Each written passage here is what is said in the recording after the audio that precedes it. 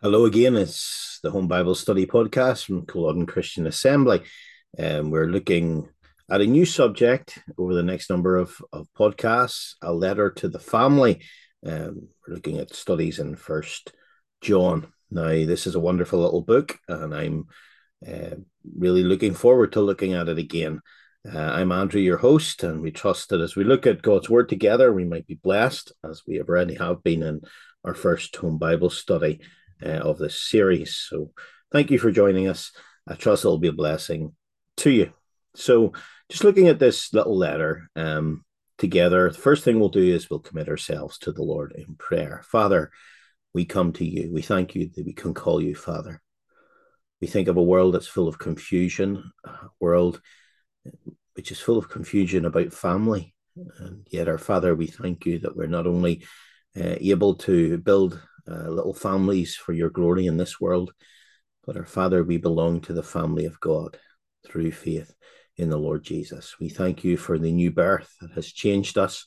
We thank you for the opportunity that we have now of thinking about this little letter that John wrote to the family of God. We pray that we might be able to communicate it in a way that's a blessing to those who listen.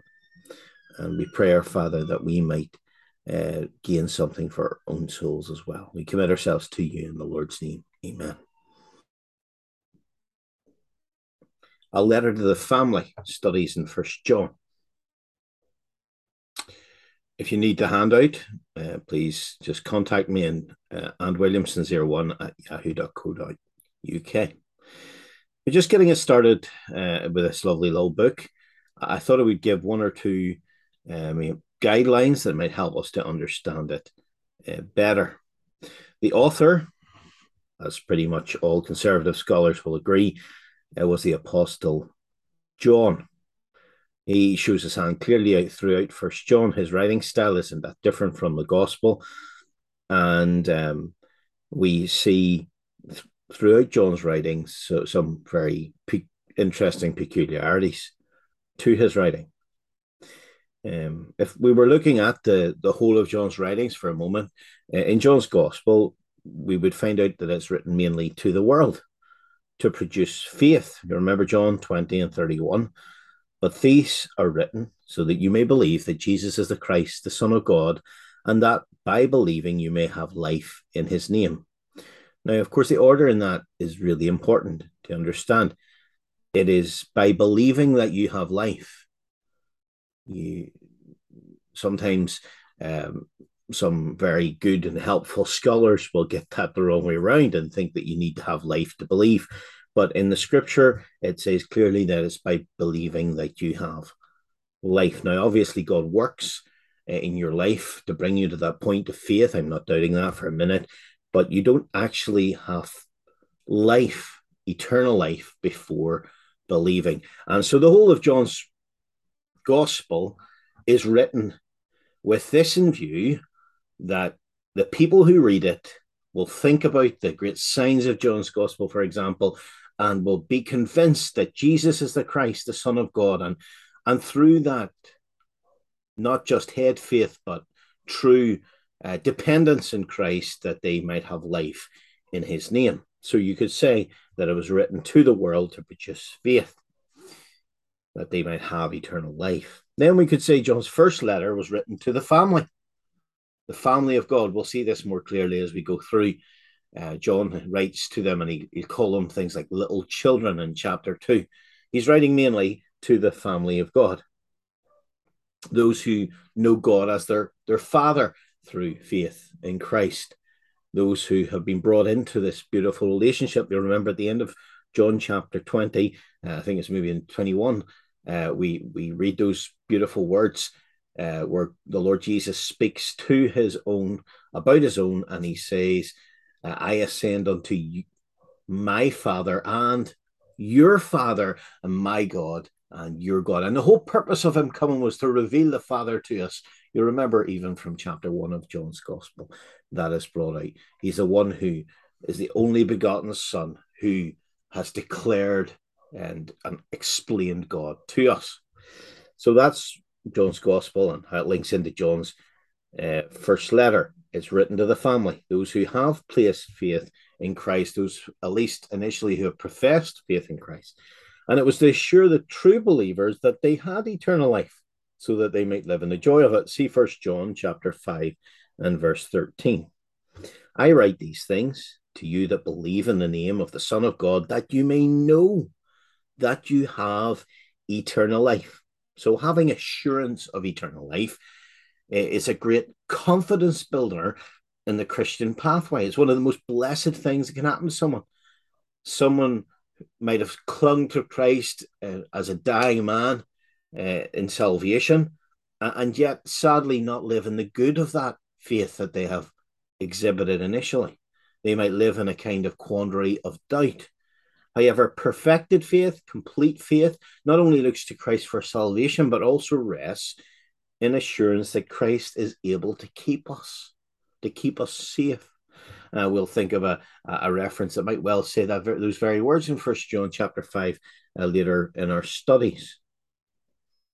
But you might ask, why is John so concerned about this issue? Well, the people that he was writing to, the Christians from in the late first century, had a rough experience recently.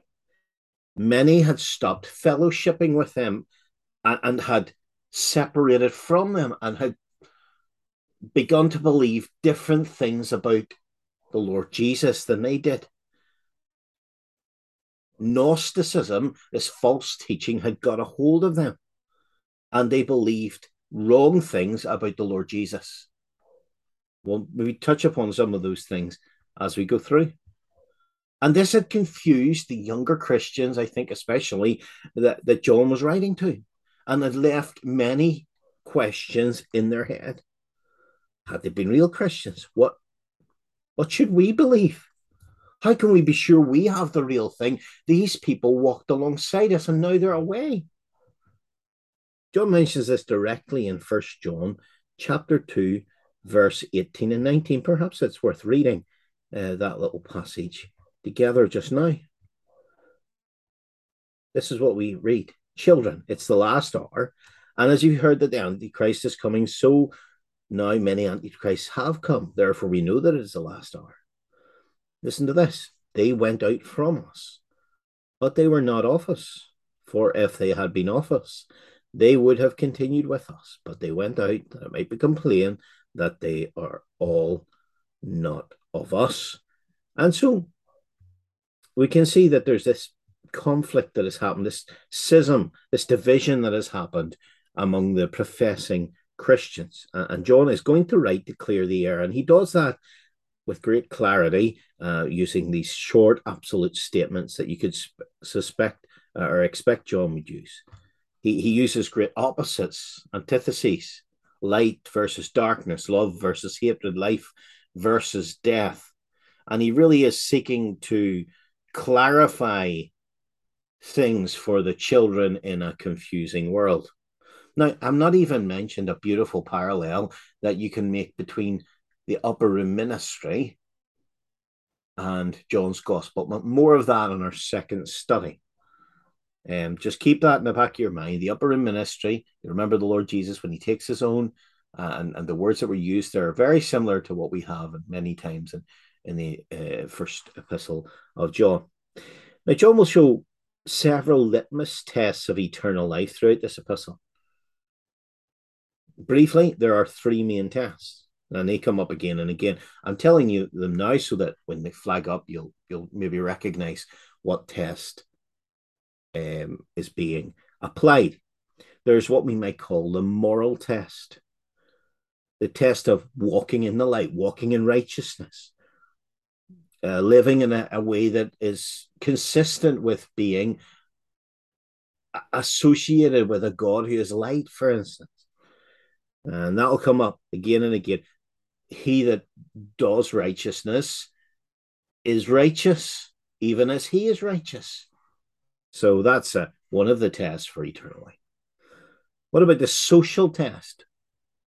Not so much the moral test, the social test. This is how I love my brother in Christ. In fact, he says on one occasion, if I don't love my brother who I can see, how can I profess to love a God who I have never seen?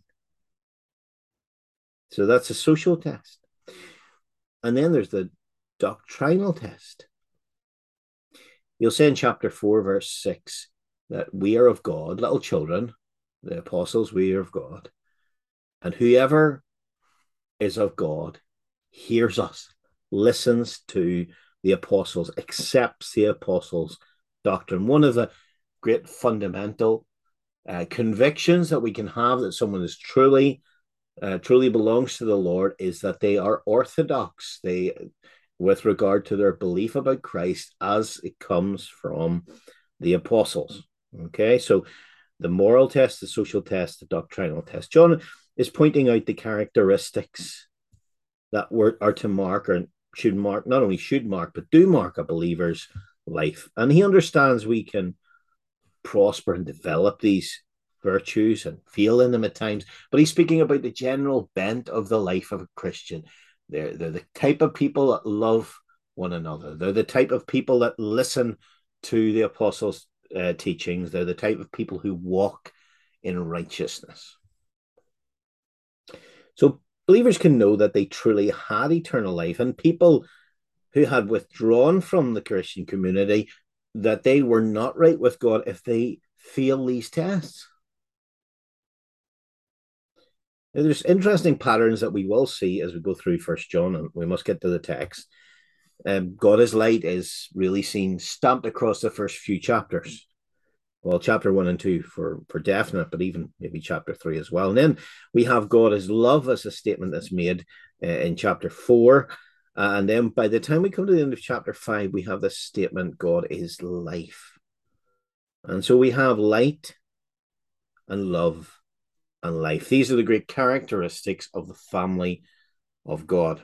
And the nature of the Father, the God who is light and love and life, it will be seen in the family that he belonged to him. The letter itself has a quite an unusual structure. We'll get into that in other weeks. I want to just focus in chapter 1 and the message from the apostles in this first part of our studies in First John. So we have, let me see, just try and get this up.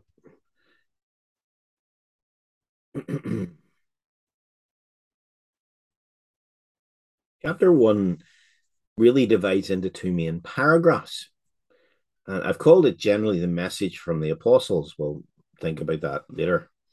But the first 4 verses is an introductory message concerning the word of life. You'll see that from looking at verse number 3. As Paul was writing, we'll see it in a minute. That which we have seen and heard, we proclaim also to you, that you may have fellowship with us. So he is communicating a message that he has received. So this is a message, the introductory message, and I take it this introductory message is for the whole book. And it's concerning the word of life. We'll think about that in a minute.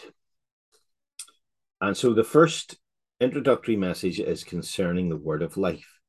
And I'm going to suggest that the goal of this message being transmitted is the enjoyment of fellowship with the apostles. That comes out really clearly in verse number 3, so that you may have fellowship with us. We are writing these things that our joy may be complete, and so on. The enjoyment of fellowship with the apostles. And then in the second section of chapter 1, from verse 5 to 10, we have what I would term the main message of chapter 1. And that is that God is light, and in him is no darkness at all. And what he's going to say, and the goal he has for giving this message, is to put to the test the profession of those who claim to be in the family of God. Now, this will become clear, I think, as we go down. If we say, he says 3 times, if we say these are claims that are being made about people's relationship with God, can we test those claims? Are they valid claims? Can we be wise about them?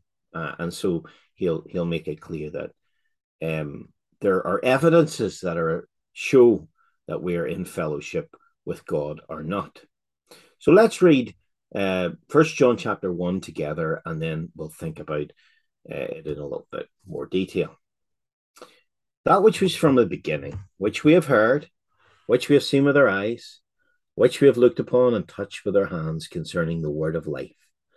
The life was made manifest, and we have seen it and testify to it, and proclaim to you the eternal life which was with the Father and was made manifest to us. That which we have seen and heard, we proclaim also to you, so that you too may have fellowship with us. And indeed, our fellowship is with the Father and with his Son, Jesus Christ. We are writing these things so that our joy may be complete. This is the message we have heard from him and proclaim to you, that God is light, and in him is no darkness at all. If we say we have fellowship with him while we walk in darkness, we lie and do not practice the truth. But if we walk in the light, as he is in the light, we have fellowship with one another, and the blood of Jesus, his Son, cleanses us from all sin. If we say we have no sin, we deceive ourselves, and the truth is not in us.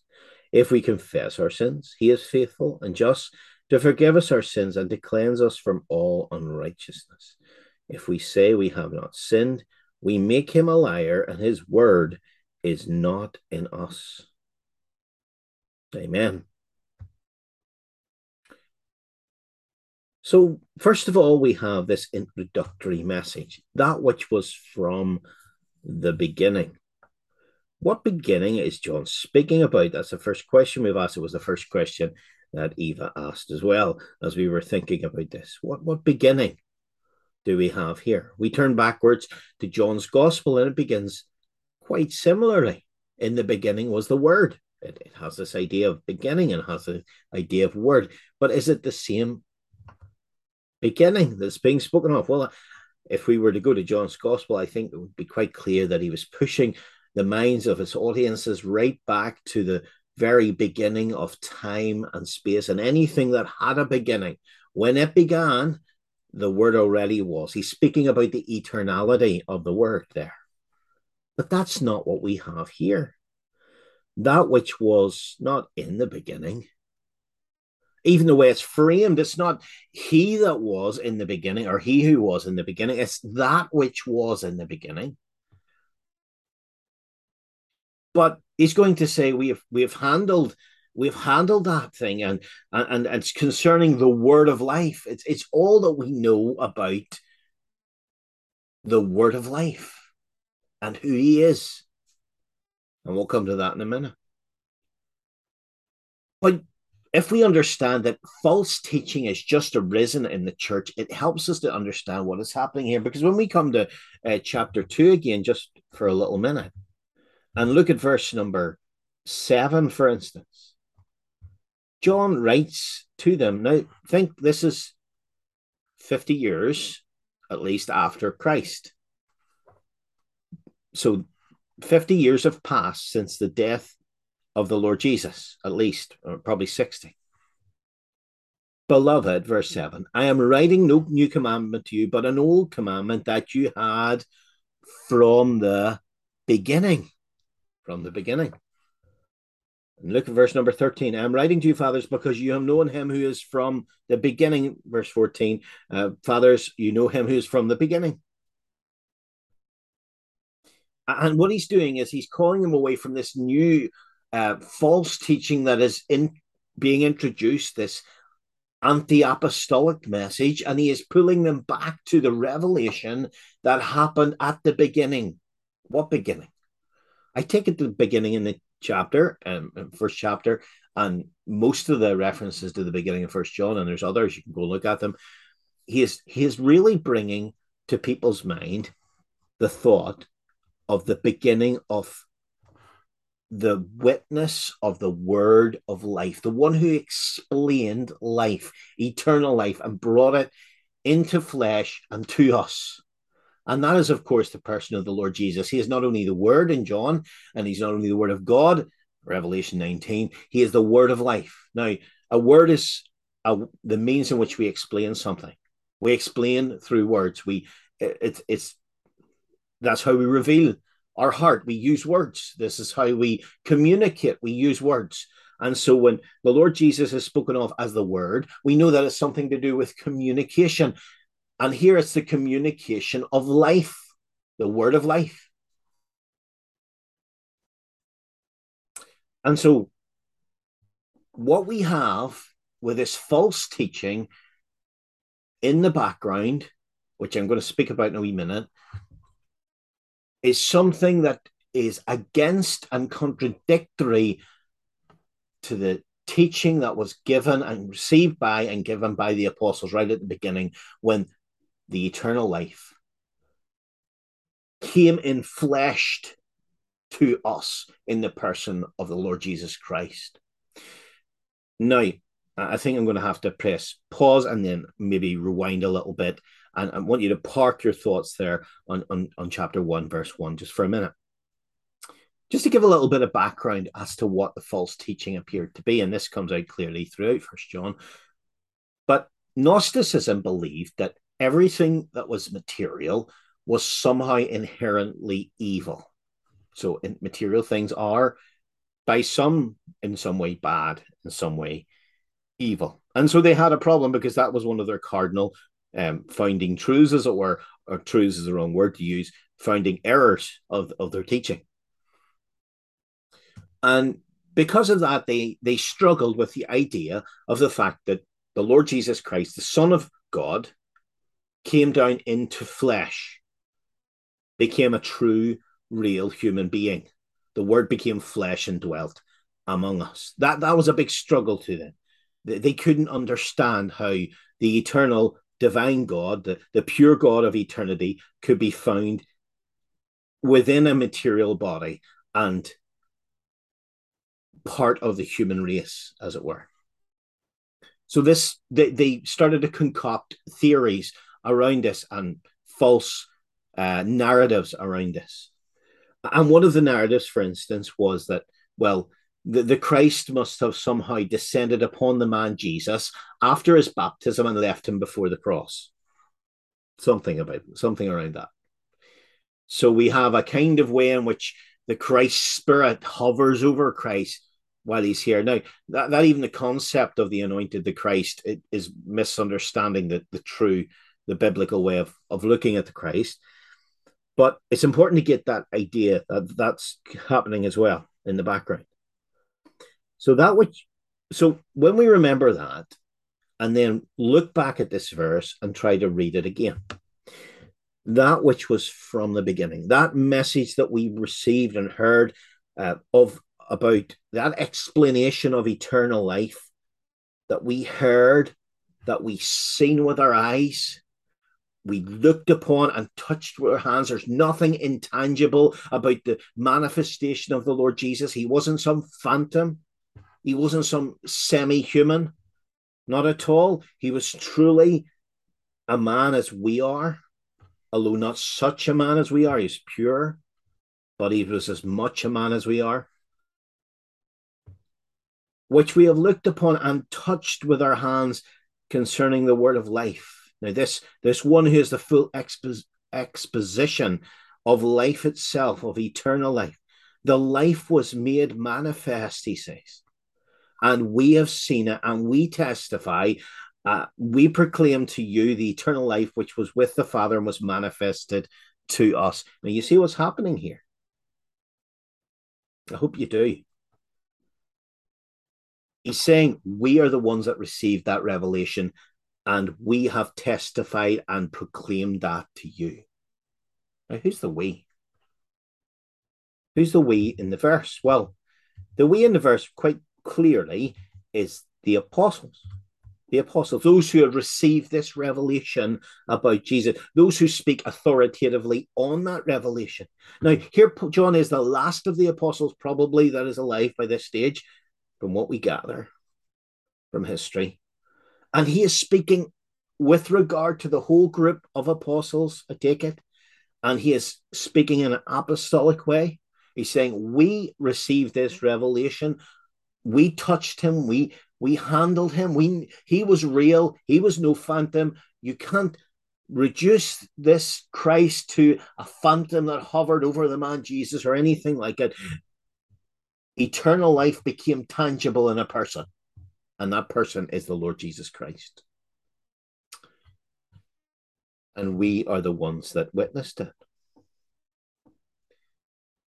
It also brings home to us the importance of apostolic authority, of coming back to the apostles' teaching. The Lord Jesus is called the Word of God, the Word of life. Of course, we've mentioned that. He explains and expounds true eternal life to us. Now, eternal life is not merely everlasting life in the sense that it's longevity, it just keeps going on forever. Eternal life has to do with the whole nature of the life that comes from God, the nature of the life that is in the Godhead and has been communicated into our souls by the new birth. Verse 3 and 4. John says that his goal was to incorporate his readers in a fellowship with the apostles through this message. He wants their joy to be complete. Let's look at this. That which we have seen and heard we proclaim to you, that you may have fellowship with us. With who's the us? Well, it must be the we. He's speaking about the collective group of apostles. They have a message. And if you're going to share with us in this life, if you're going to share with us, our fellowship is with the Father and his Son, Jesus Christ. And we're writing these things that our joy may be completed. And John writes and what he wants for his readership is that they might be brought into the good of this revelation that comes from God. Now, I take it very clearly in chapter 1, and I'll explain it more in the second podcast, I think, that we're dealing with the professed family of God in chapter 1. But from chapter 2, and from a particular point in chapter 2, he is dealing with the actual family of God. He speaks directly to those who are truly born ones of God in chapter 2. But in chapter 1, he's going to speak to those who claim to be part of the family. But he wants to bring all who claim to be part of the family in under the wonder of God's love and the enjoyment of God's love and into this fellowship that they have with the Father and Son. And so there is an appeal in chapter 1. We might even say a gospel appeal, I take it. He is calling them. He is calling them to agree with the revelation that the apostles received from God with regard to eternal life. I hope that makes sense of this first message. Let's look at the second message just now. Really, I take it it's a bit like a Russian doll thing, where you take the one layer off and we're looking at a smaller message within the confines of the message that we've already seen. The first 4 verses, I take it, as introductory to the whole of the book, whereas this message is more specifically to the first section. This is a message we've heard from him and proclaimed to you, that God is light and in him is no darkness at all. And so if you can imagine that every father's nature is seen in the family, the born ones. He passes his nature onto his children. And so you'll see in Matthew chapter 1, for instance, so-and-so begat, the old version says, begat. And there's a sense in which the nature is passed from father to children. Now, think about that for a minute. He's going to tell us something about God's nature. God is light, and in him is no darkness at all. If you imagine a family home, you can see a family home that is blazing with light. You can expect that. This family of God, it's a family of light. And of course, John uses light in contrast to darkness in an ethical sense. Light is all that is good and right and just and true and pure. Darkness is all that is evil and bad and dark and sinful and so on. and blinded as well. And so God is light, and in him is no darkness at all. He says, now listen, this is a headline message that we got from him, from Christ, from the word of life. And we proclaim it to you. There's absolutely no inconsistencies in the nature and character of God. Now he's going to test the profession of people who claim to be in God's family with this truth that God is light and in him is no darkness at all. He is always consistent. There's no shadow of turning in him, it'll tell us in James. He is light. There's no darkness. There's no back cupboards. There's nothing that's unseemly, unsavory, anything like that in the nature of God. And of course, John always does this. He appeals to nature. He'll speak about the Lord Jesus. He'll say, he is pure. In him is no sin. He'll say again and again. He is righteous. He likes to get down to, he boils things down to their very essence. That's the way John writes. And if we belong to God's family truly, we can expect to be enjoying something of God's light. In verse 6, we have a person claiming something about knowing God, but walking very differently. Look at verse number 6 for a minute. And you'll notice verse 6, verse 8, verse 10. If we say, if we say, if we say. This is what they're saying. They're saying in some way, I belong to God. I am in the family. That's the kind of overarching thing. They're saying, I'm part of God's chosen, part of God's people in some way.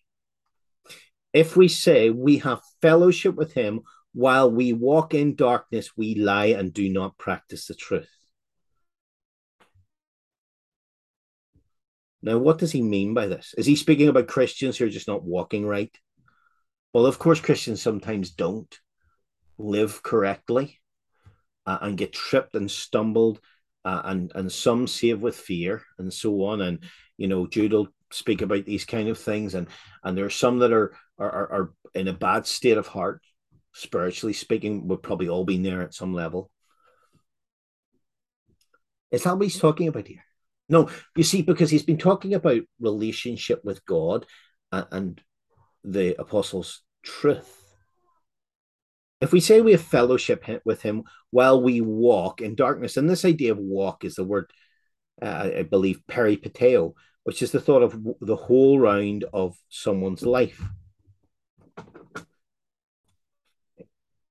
Interesting interruption by the children there. Back to the text. If we say we have fellowship with him while we walk in darkness, we lie and do not practice the truth. This is something that's true of every unbeliever. They are walking in darkness. Their whole realm that they're in is darkness. And they don't practice the truth because they're saying we fellowship with him, but they're walking in darkness. Well, God is light. That's not consistent. We can't, it's not true. Okay. So what he's saying is, he said, remember God's nature. And if someone says they have fellowship with him, it doesn't mean that they do have fellowship with him. It just means they're claiming it. And if their life is a life of constant, the whole bent of their life, the character of their life is a walk in darkness, then we know that they're lying and not practicing the truth. But in contrast, who could he be speaking about now? But if we walk in the light. Now, he's speaking about the professing members of the family of God who walk in the light, those who are truly the Lord's, those who are walking in the light as he is in the light. You see, God is not only light, but because of his nature, his inherent, intrinsic ontology, to use a big word, but in his presence, there is light. He is in the light. And we are in that presence as well. We walk in the light. The general bent of our life is towards the light. We have fellowship with one another. So here he's saying, this is why we can have this bond between us. We are in this family and we're together, and the apostles are with the rest of God's people in this bond now. We have fellowship with one another. And the blood of Jesus, his son, cleanses us from all sin. His blood keeps us in the light. It doesn't say his blood cleansed us from all sin as a past truth. That is true. Upon conversion, we were cleansed. Other passages bring that out. We were purified.